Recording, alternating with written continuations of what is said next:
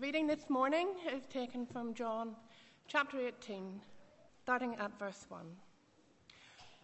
When he had finished praying, Jesus left with his disciples and crossed the Kidron Valley.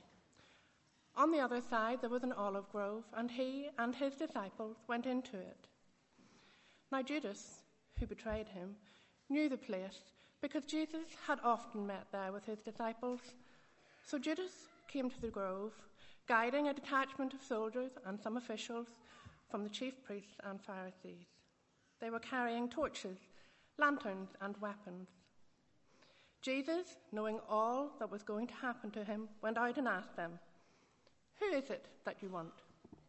"Jesus of Nazareth," they replied. "I am he," Jesus said, and Judas the traitor was standing there with them. When Jesus said, "I am he," they drew back and fell to the ground. Again, he asked them, "Who is it you want?" And they said, "Jesus of Nazareth." "I told you that I am he," Jesus answered. "If you are looking for me, then let these men go." This happened so that the words he had spoken would be fulfilled.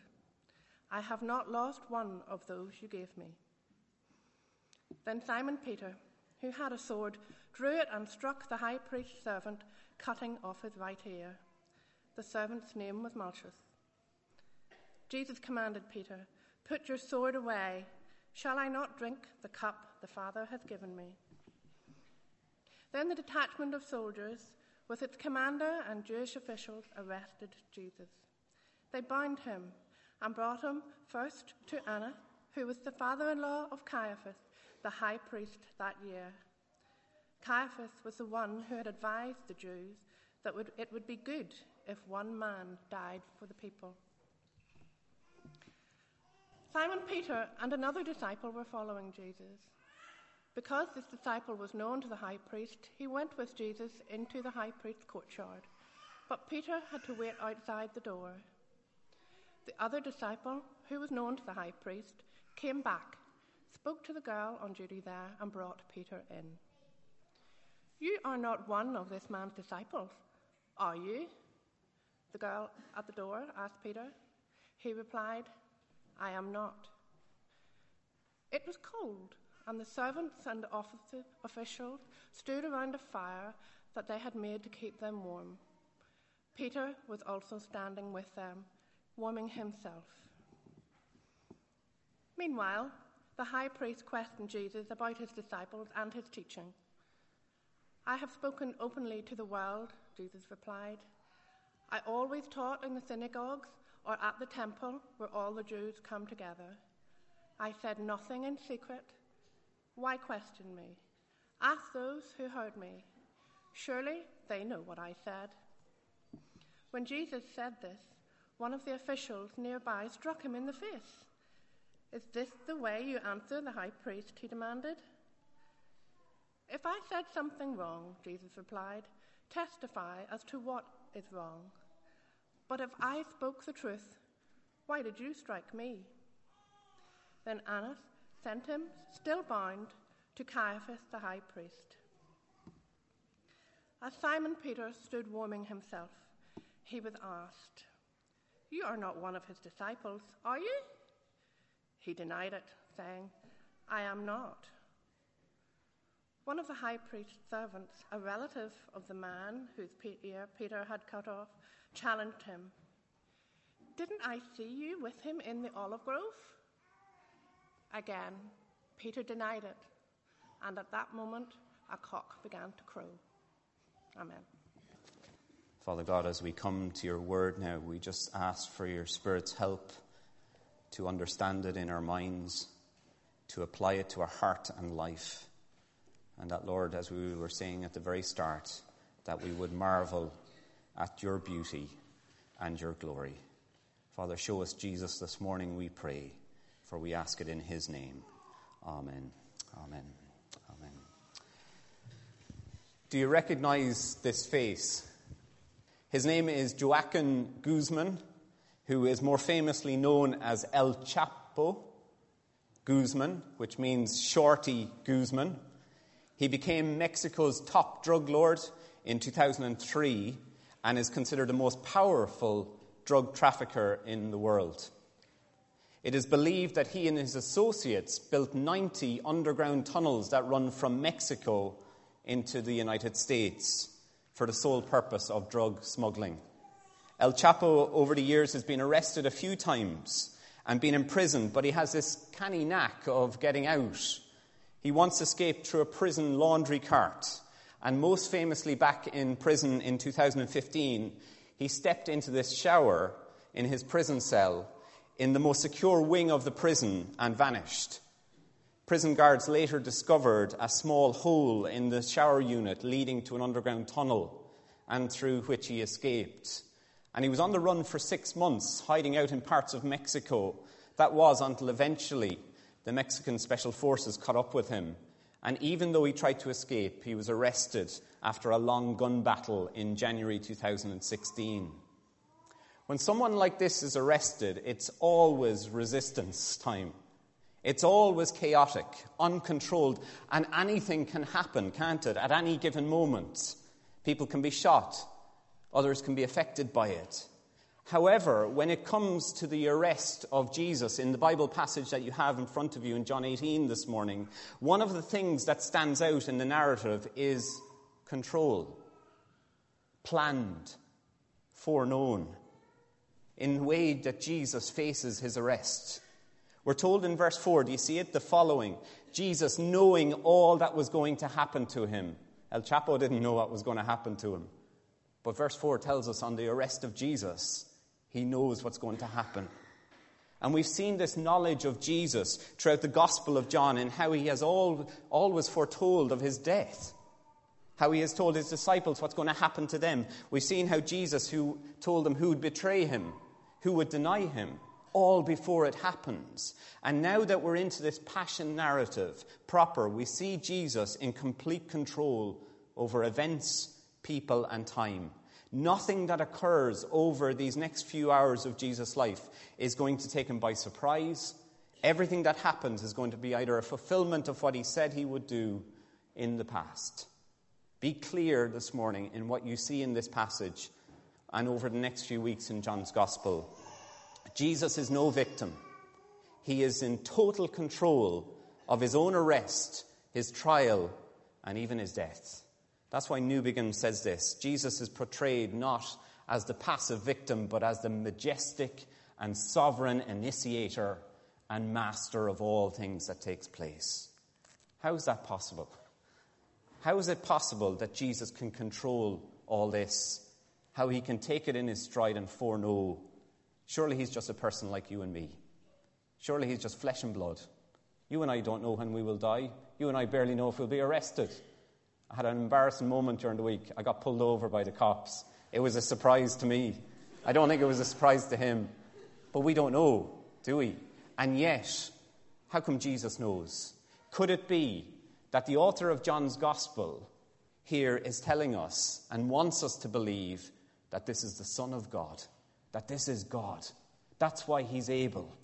Come and see for yourself this morning this Jesus who is in control as we look at these passages. Verses 1 to 11, in the olive grove, Jesus, see it verse 17, the start of it, having finished the prayers in John chapter 17, he now leads his disciples across the Kidron Valley to the other side where there's an olive grove.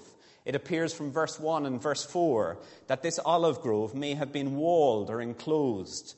In verse 2, we're told that this olive grove was a familiar spot that Jesus and his disciples would have met at, maybe a favorite spot that they gathered in. And when they're in this olive grove, Judas comes. The last time we heard about Judas, back in chapter 13, verse 30, was at the Last Supper. And the very last words that are said is that Judas, as soon as he had taken the bread from Jesus, he went out and it was night. Judas left Jesus and his disciples that night under the cover of darkness. And yet we see his reappearance here in John 18, again under the cover of darkness.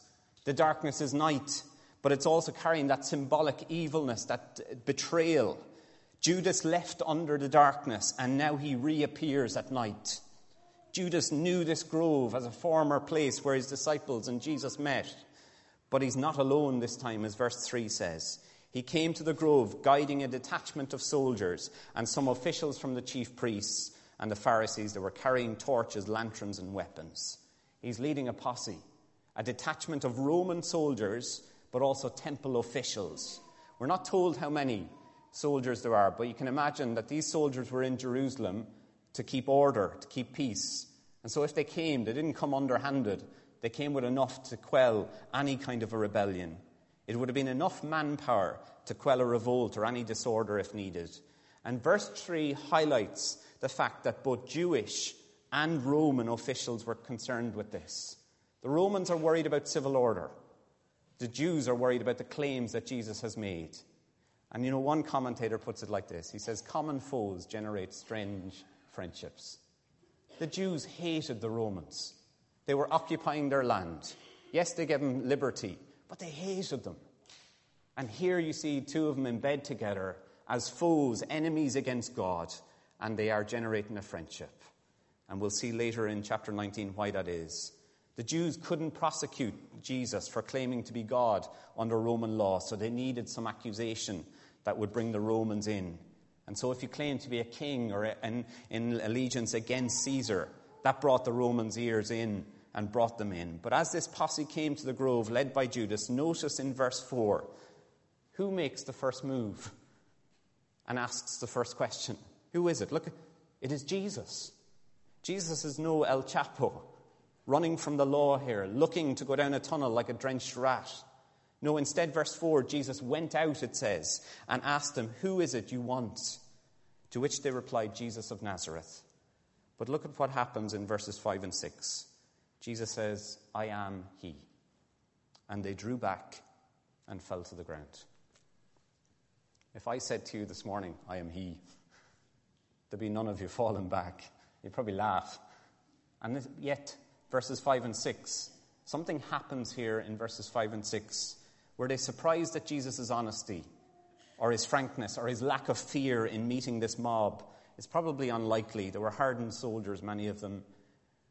We're not given any direct explanation here in the verses as to why this happened. But consider this. Jesus identifies himself as I am. We know from the Old Testament, from our Exodus passage that we looked at earlier, that when God and Moses met, Moses said, if the people ask me who you are, God, who will I say you are? And God said this to Moses to tell the people. He said, tell them this, Moses, I am who I am. This is what you are to say to the Israelites. I am has sent me. You see, I am is the personal and sacred name for God. And when Jesus comes into the world of those who knew these Old Testament passages, he says to them, I am. 7 times in the teaching of Jesus in John's Gospel, he says, I am the way, the light of the world, and the bread of life. I'm the way, the truth, and the life. I'm the vine, I'm the resurrection and life, the good shepherd, the gate. I am. Jesus identifies himself as God, the I am, the personal and sacred name. On one occasion in John's Gospel, Jesus spoke the following to the people. He said this, I tell you the truth, before Abraham was, I am. Before Abraham existed, they loved their father Abraham. Before Abraham was ever born, I existed. I am. And this was the reaction of the people at this. They picked up stones to stone him. But Jesus hid himself, slipping away from the temple. They get this. They get the fact that Jesus identifies himself as God, and they seek to stone him. They are angered at this man, Jesus of Nazareth, for calling himself God. And so when we come into John 18, verses 5 and 6 again, Jesus says, I am he. And I take it that there is something of Jesus' divinity and majestic nature disclosed here, even though it's not explained. We see them draw back and fall to the ground. Are they in the presence of God here? As he says to them, I am. Because in the Old Testament, when people met God, they fell face down and worshipped him. They were struck by his divinity, by his majesticness. And here's what Bruce Milne says, which I think is very helpful. He writes, whether something of Jesus' divine majesty breaks in upon them for a moment, or they experience a sudden wave of terror as they're faced with laying hands on the one who has supernatural power, we are not told. And we're not told. Either way, there is a perceptible loss of control on the authorities' part. These are Roman soldiers. Did they have, for that moment, see the presence of God? And the situation is only brought under control by verse 7. Do you see it? Jesus has to ask them a second time, "Who is it you want?" "Jesus of Nazareth. I told you I am he." Jesus in total control of his own arrest, but then he seeks to secure the freedom and liberty of his own disciples by saying to them, "If you're looking for me, then let these men go." He goes out and he says this to them. And John, do you see it, is quick to remind us that Jesus is fulfilling Scripture even in doing this action and words. From John 6:39, where Jesus was not losing any of them whom the Father had given. Their interactions with others, these events, they spoke of fulfilling of Scripture, the purposes and plans of God. Jesus' actions and words show that his impending arrest are all within his sovereign plans and purposes. God is always in control. Do you ever think about that? That he is always sovereign. He is always working out his purposes and plans. But I wonder, are most of us like Simon Peter? Because verses 10 to 11, whether Peter felt helpless or whether he felt he had to do something. Do you ever get to that situation in your life, with a situation in your family, in your work, and you believe that God is sovereign. You believe his purposes will be worked out. But you know what? You feel helpless and you feel, I have to do something. Are you at that point? The theory is great, but the practice is hard. And here, good old Simon Peter in verses 10 to 11, do you see it? Helpless. Felt he had to do something. Peter steps in. It's in his nature, isn't it? So he drew a sword. Do you see it? Probably a dagger-type knife. And he cuts off the ear or the earlobe of a servant of the high priest called Malchus. See the detail? Is Peter to be commended for his bravery or his stupidity? But listen to what Jesus says to him in verse 11. "Put your sword away. Shall I not drink the cup the Father has given me?" Who's in control? Who's directing operations here? He says to Peter, who thinks, I need to do something. I need to prevent this from happening. He says, "Shall I not drink the cup the Father has given me?" The cup the Father has given Jesus to drink. On Friday, St. Patrick's Day, there were a few cups that were given, weren't they, and drunk from. Let me just do a little recap. What a weekend of sport it was. The Dublin outfit football team, Coola, if you ever heard of them, some South Dublin, posh side of Dublin, won the All-Ireland hurling club final at Croke Park. And then you have Inst winning, all right, which I brought a picture up here for all those who are from that background. St. Mary's Macrofelt won, Grosvenor won. All received cups, and I can tell you, having been in football teams, they drank from them that night, filling them with Ribena, of course, and drinking them off. But that's what they did. The cups were received, and they were drunk from. And the cups were taken here. And in verses 11, Peter tries to prevent the arrest of Jesus, which eventually leads to Jesus' death. And Jesus, knowing that all was going to happen, he says, "The Father has given me a cup to drink from." But what is this cup? In the Old Testament, this cup idea was drank. It was the wrath of God.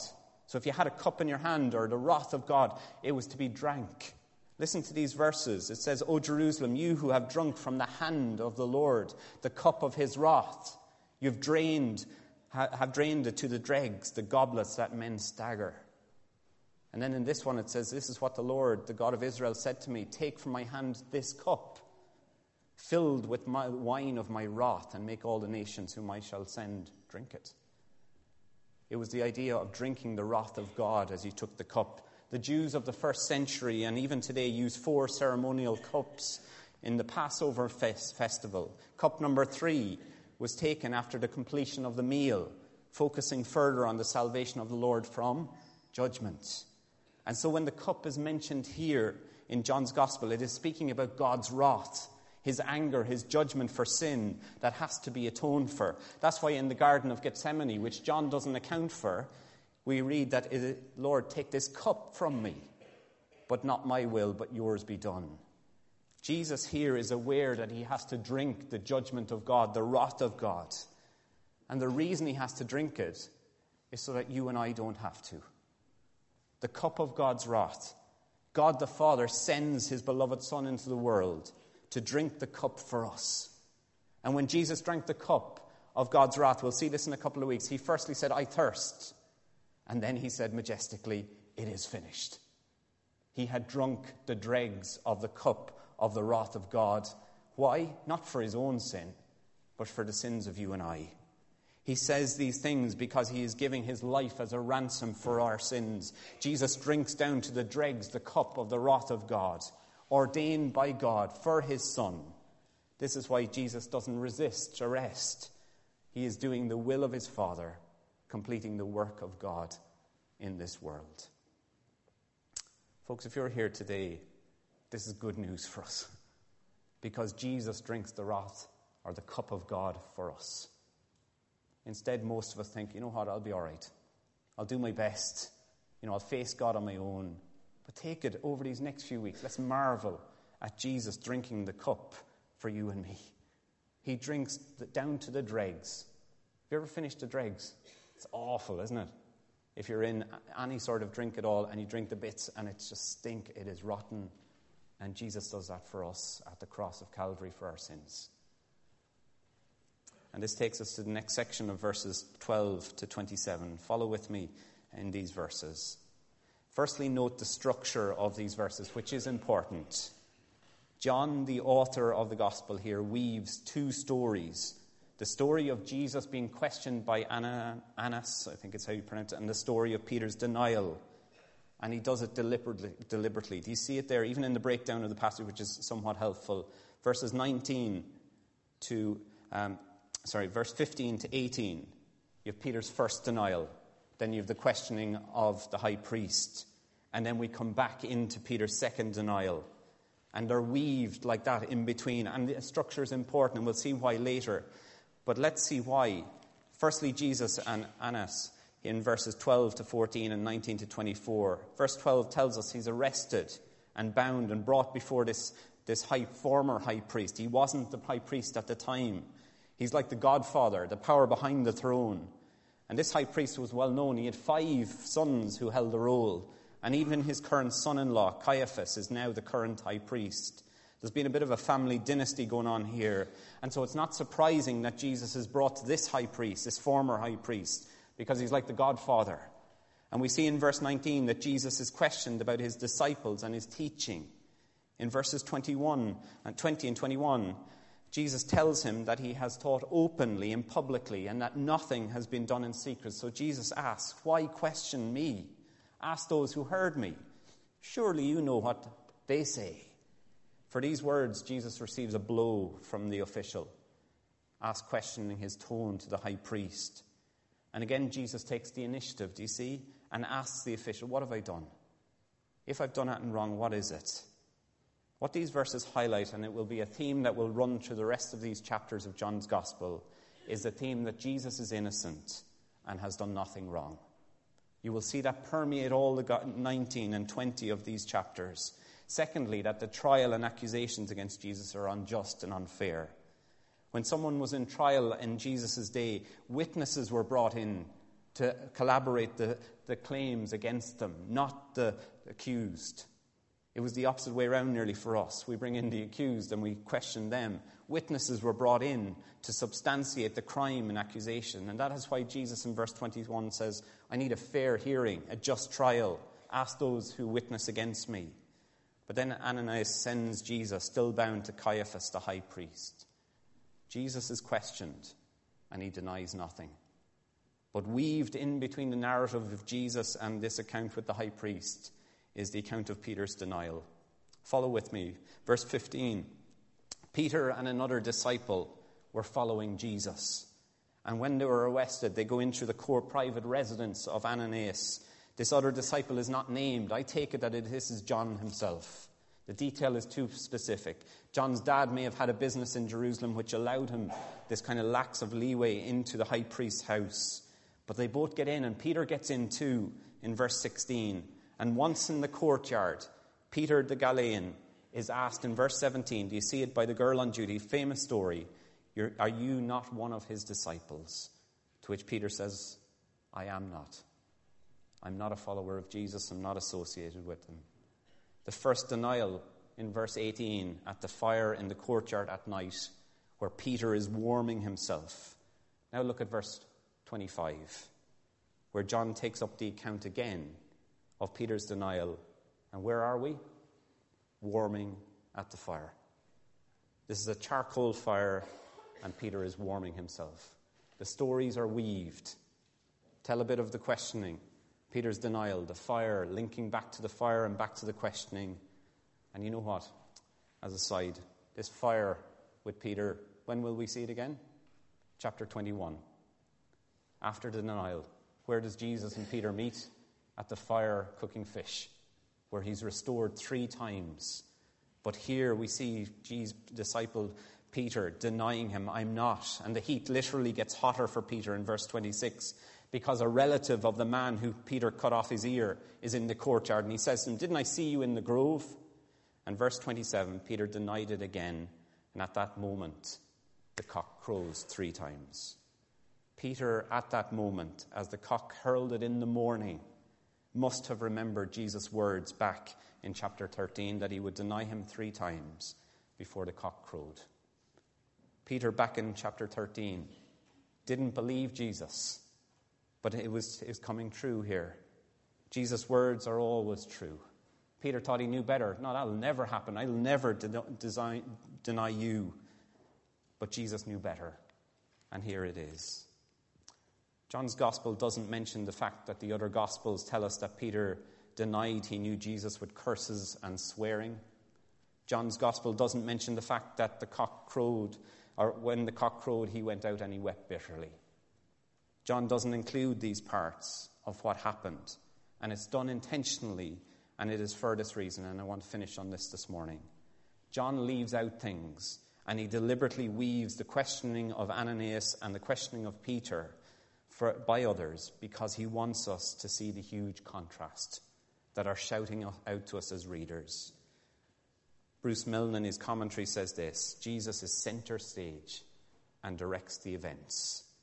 Peter, on the one hand, is trying to prevent these events from happening by violence. Jesus is committed to this path of arrest, denial, and death, for it is the work and purpose of God. Contrast. Peter is questioned, and he denies everything, while Jesus is questioned, and he denies nothing. Who's in control this morning? In chapter 18, it is Jesus, because he knows what he's about. He knows that he is sent from God, the one who is God himself, the one who is innocent, the one who will give his life for us at the cross. And by dying, he will complete the work his Father has called him to do. John 18 isn't about Peter. Sad and all as that story is, it's not about the Romans or the Jews. It is about putting Jesus center stage and seeing him direct everything for the sake of you people like you and I. And that's why it should leave us praising him, marveling at him and his glory. Let me pray as we continue this morning. Father God, we thank you this morning for this passage in John's Gospel that puts Jesus in center stage and sees him directing all that happens, fulfilling his own words that he spoke, completing the work of God. Father, we marvel at your Son today, that he is the one who was sent, that was obedient, that we will see will drink the dregs of the cup of wrath that you have for sinners. And Father, today we just stand back and we go, thank you for Jesus. Thank you for what he is doing here. Thank you, Lord, that this is all about bringing glory to your name and for the sake of those you have given him. Father, we thank you for him, and we pray that you'll help us to see over these next few weeks more and more of the Son who is the Son of God. For we ask it in Jesus' name. Amen.